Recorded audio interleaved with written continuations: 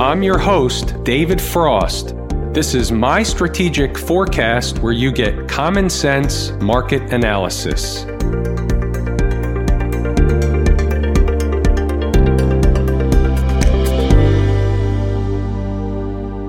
Today is Tuesday, February 25, 2020. We're looking at a daily chart of the SPY or SPDR, which is the proxy for the S&P 500. Another shellacking out in the market today. There's a bunch of lines on the screen. I'm going to explain what they are, and then we're going to peel the ones we don't need off of the page. The first thing we need to do is address the big picture. So the air is now out of the balloon. And not to belabor the point, but we've talked about this dozens of times. When it happens, it's going to be like shoving 10 pounds of shit in a 5-pound bag. That's what we've seen over the last 2 days. When they run for the exits, there are no buyers, there are only sellers, and they have to shove all that stuff in that bag really, really fast. It causes the cascading decline effect. Now we've had 2 days in a row pretty much the same. Give or take a few points here or there, 2 days, plus or minus some points on either side, 100-day S&P down days. Said another way, 3% down days. Do we get a third one of these? Hence, that's why we have the lines on the screen at 304 and the one below is at 298.70. There's methods to the madness. There's reasons these numbers exist. And before we get more specific on those numbers, let's go back up to today's activity. Let's talk some numbers. We had some numbers on the screen last night. These are close. I made some adjustments, but the concept is the same. The first number, case in point, 317.32. It was a gap under normal garden variety market conditions. Even if it's for a short-term intraday bounce, you're generally going to get some support at that price. Let's go down to an intraday chart and see what happened. Here's an intraday 5-minute chart. We're focused on this area right here. This is when the market came into 317.32. Only it missed it by a few pennies, and because of the magnitude or the scope of this chart, it looks like some kind of meager bounce away from that price. Then it came back into that price. You can see how it traded in and around that price, gave up the ghost, went to the next price. We'll get to that in a few moments, but I want to draw your attention to what wasn't necessarily a meager bounce and how we view the charts, how we read the tape. We know that when a market misses a gap, for example, there's a gap down below. It misses the gap by a few pennies and trades away. There's a couple of things going on. Either it's very, very bullish and they're going to keep going in the northern direction, or they missed it, they're going to come back in, take care of it later, and we don't want it the second time around. It's not the same trade on the second go-around. And all in all, we can pretty much classify a move like this or a situation like this as trick, trap, fool, and frustrate crew coming up short and then coming back in not to bounce away from the gap. But we already know the story. We know how they act. We know what they do. We know Trick and Company. So they come up short, making a low over here of 317.53, but what they did have doesn't look like it on the chart. What they did have is a $2.20 bounce, which is about 22 S&P handles. That is the type of minimum, or at least the type of bounce that we would be looking for off a type of gap that looks like this, if not more. But in the type of downtrend that we have, that changes the scope and behavior of what's going on in the market. So we have to adjust to current market conditions. That just makes common sense. It's using logic. Now here, the second or middle level down, 314.75, we had a couple of things going in and around that price. We had a breakup candle low that comes in at 314.17. We had a consolidation area where this can be a breakout area. We had a former market run up, make a pivot high in and around this price, and sell off pretty good. So whether or not it was 25 or 50 cents on either side of this, it should have been supportive of the market under normal garden variety market conditions. However, what we do have to realize on days like today, days like yesterday, these are not garden variety market conditions. Leads me to something else. We'll get to that in a moment. It has to do with inside the numbers. But if you go down, for example, like to a 10-minute chart, you can see this level really didn't come into play. The market pretty much just didn't really stop, kept going right through that price. You can see it's important when it comes back to retest it. However, what it was really going after was the third price we had down, the third price I had down today, which was the gap, or what I should say is another gap, 312.23. Market spikes it by a little bit, but closes above that gap. Any significance? Not at this point. Not when it cuts through the gap right above like a hot knife through butter.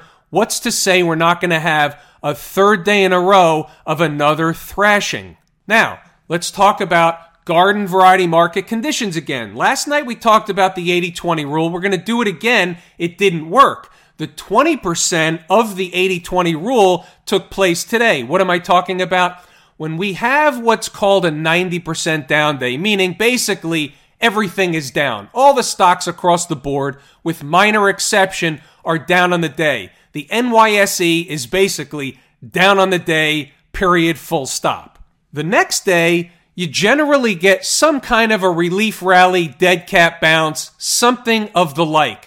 We got it early this morning. Overnight, we actually got in the S&P futures market, we actually got a better bounce, a better rally than we got after the opening bell today. That's a sign of weakness. They gave up the ghost rather quickly, and then everybody and their brother got taken out behind the woodshed. We're sliding over to inside the numbers. I'm going to scroll up, and I want you to read the pre-market morning notes, and I want you to read the commentary that took place throughout the day. Before I do that, I'm going to say two things. One is, there are days when it makes more sense to step away from the market and go into a preservation of capital mode if you don't know or you're not exactly sure of what you're doing. If you're more of a novice, a beginning trader, and don't have a lot of risk capital to risk or throw at the market, and I hate that term, throw at the market, because we treat this as a business. Throwing at the market is a gambling term. But when the market's having a 90% down day, the S&P's down 100 handles yesterday, today, many traders are better suited to step away and make it into a spectator sport and see what they can learn, come back to trade another day when there's a sense of normalcy in the market. Now let's scroll up a little bit and finish up the morning notes. We'll also take a look at stocks on the move. We'll take a look at the good, the bad, and the ugly out of stocks on the move. Hint, there was no ugly and there was no bad. We'll get to those in a little while.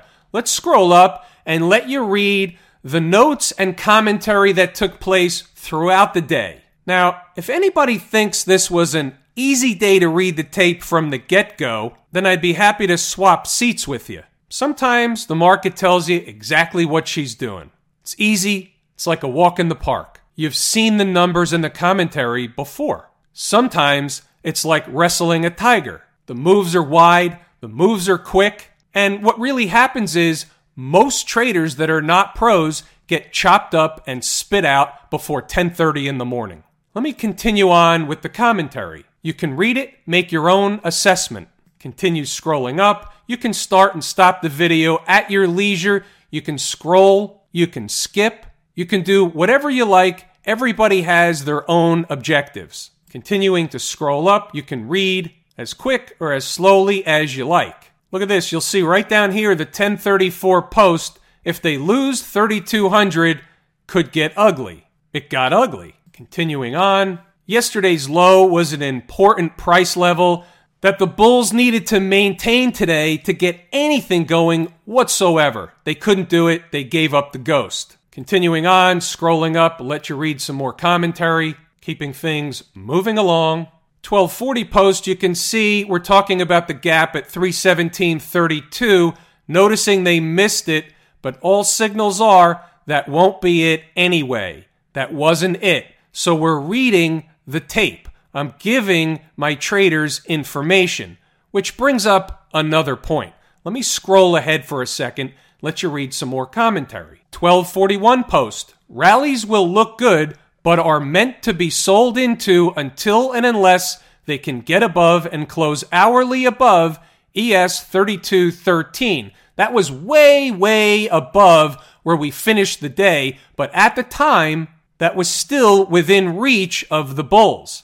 But it was getting worse and worse and worse as the day went on, obviously. But you can see we're focused on important numbers as they become and are apparently important. We're always focused on the important numbers. And this brings me to the second point that I wanted to mention. So here's what happened. One of the members of Inside the Numbers apparently had a bad day. That's fine. We have bad days. But what generally happens on a bad day is either one of two things. I'm going to take ownership because it was my trades or my commentary. Or said trader followed their own set of rules, did what they wanted, and then decided to place blame on somebody else later.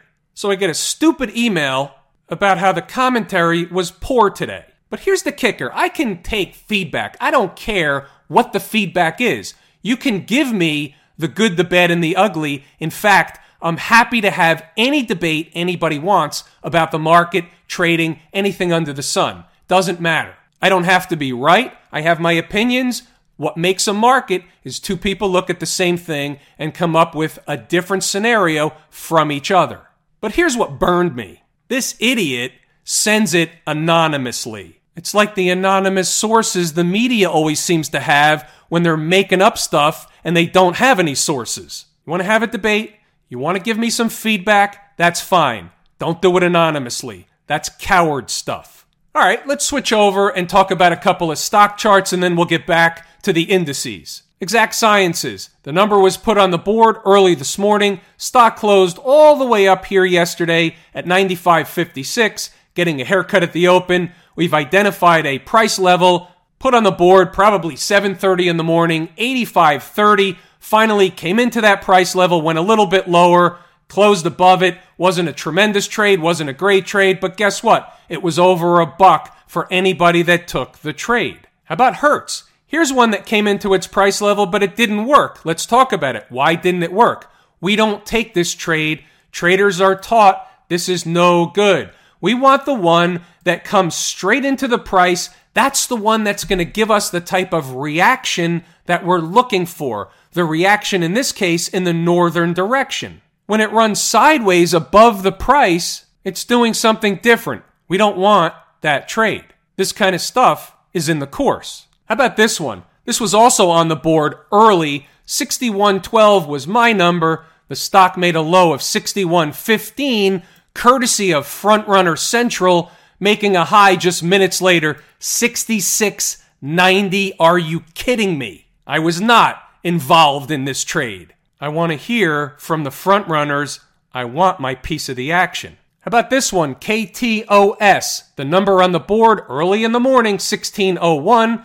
Low of day over here, at least in the morning, was 16.01. Minutes later, making a high of 16.87. For a $16 stock, that's quite the bounce. It drips lower later. You don't want this trade as it drips into the next level. So the next one is not necessarily valid, but this one was, we know thy numbers. We do this over and over and over again. You see it in these videos all the time. Now keep in mind, all this was on a day when the market was getting taken out behind the woodshed.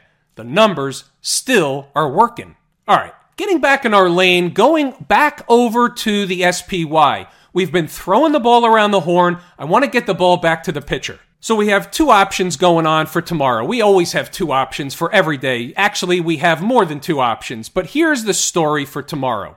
Either we're going to get another attempt at a dead cat bounce or find some stability after these two thrashing days we had, and this gap will be it for a while, meaning at least a few days. Or this market is being driven by obviously a different time frame than the daily chart. It's got a different destination in mind. 304 would be my next area of interest, all the way even down to a spike below of 300, which is a big fat round psychological number. 300, I've got 298.70 on the board. I've got reasons for these numbers. They stack up. And I'll say within the next day or two, if we find price down in this area, this would be a buying opportunity.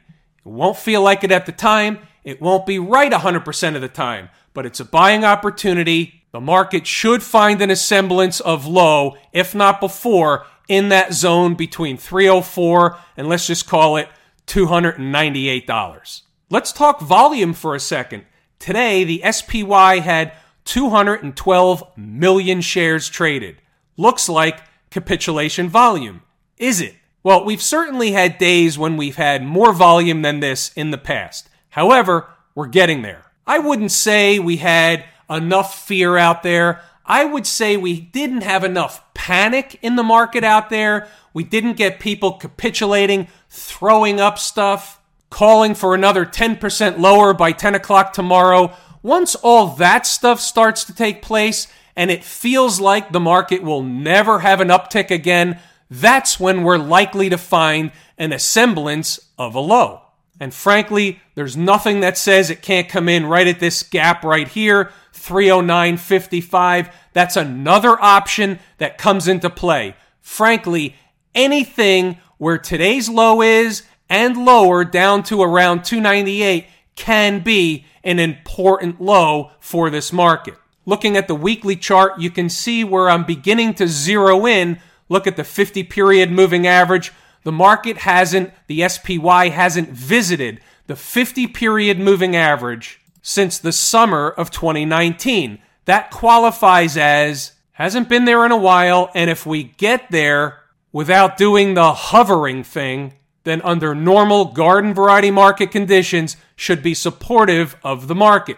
Now keep in mind, that's a weekly 50-period moving average. So therefore, let's say you hit it on a Tuesday. As long as you close above it by Friday, you can spike below it during the week. That's the meaning of the different time frames and how you have to look at them based on what's happening intraday, daily, weekly, and so on. Remember how we were looking at the monthly number for the XLF? That's long gone.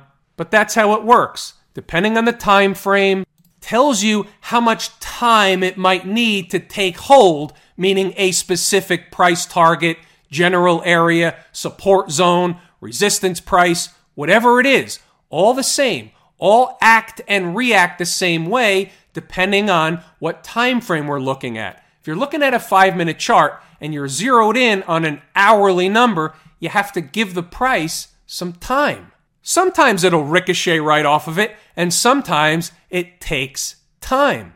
What's going on over in Camp IWM? Holy smokes. Came right into and through closing below its 200-period moving average. My favorite market leading indicator, this is just an epic failure. Period. Full stop. Look where we are on the weekly chart. What's going to happen at the end of this week? Are we going to close above or below the convergence of the 50 and the 100-period moving average? We just came into it on a straight shot.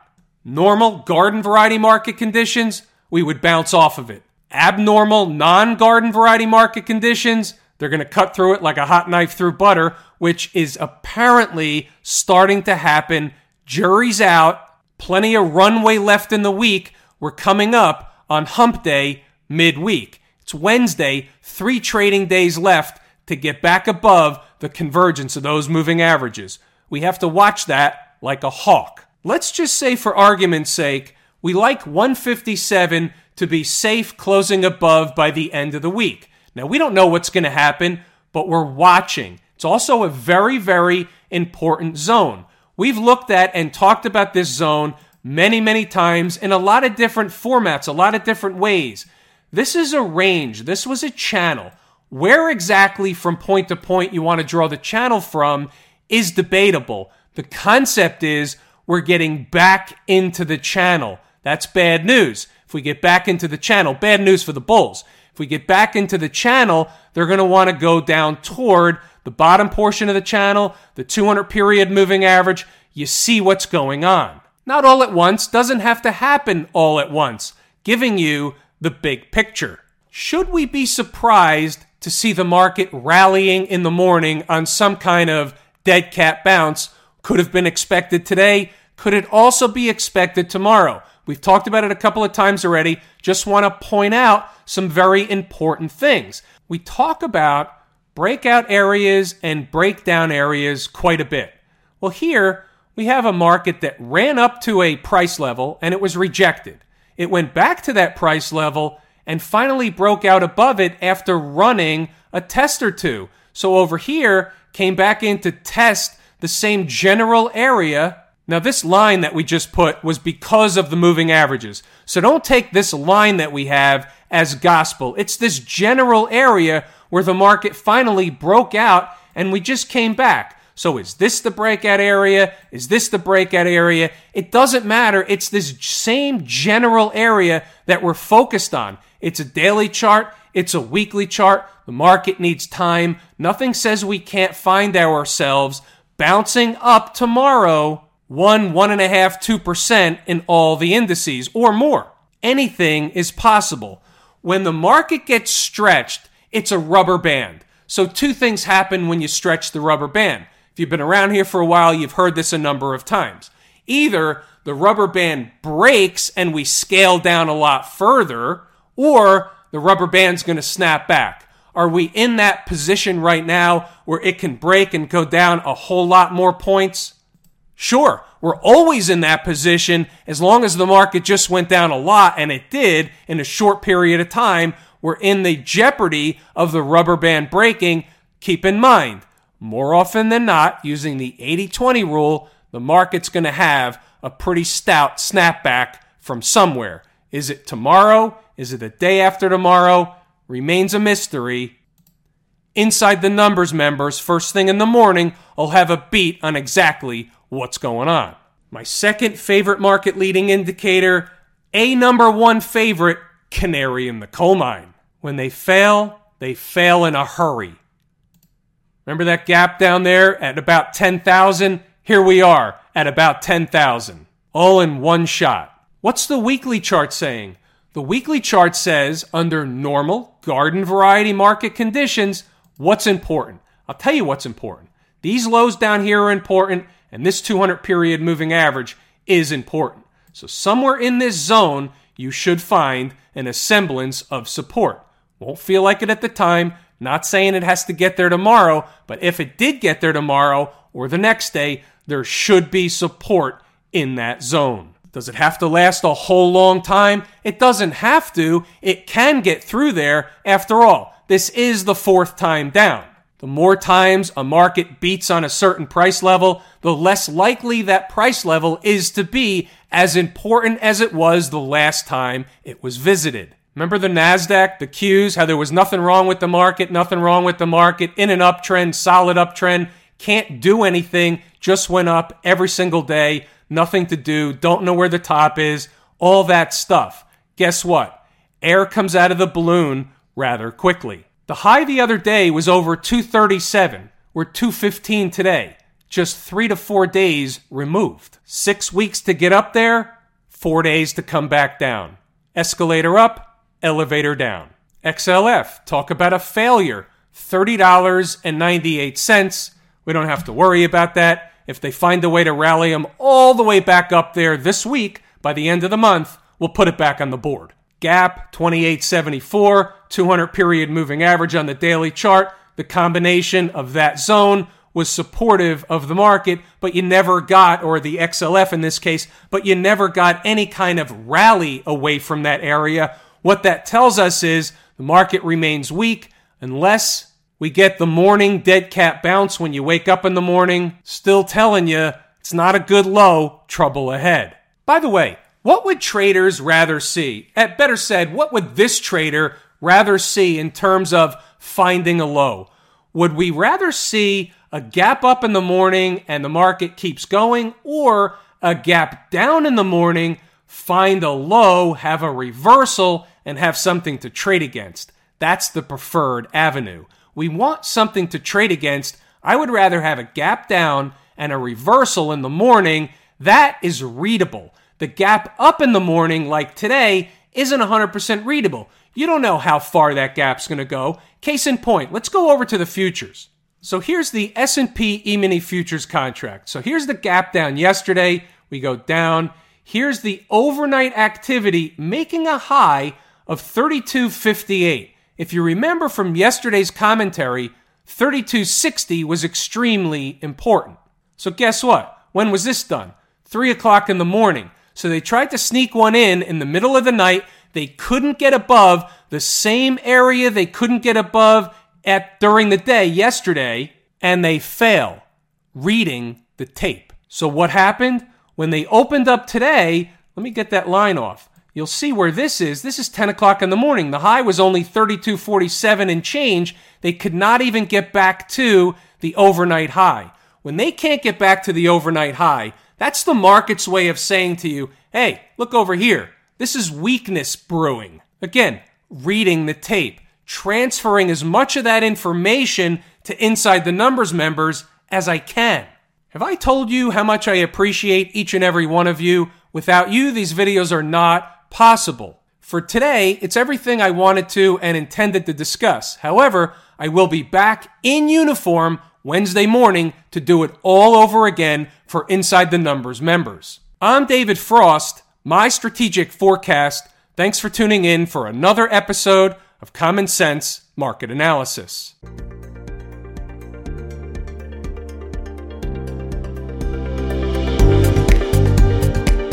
My Strategic Forecast is hosted by David Frost. Subscribe, rate, and review on your favorite podcast app, and please visit mystrategicforecast.com for more information. My Strategic Forecast is common sense market analysis.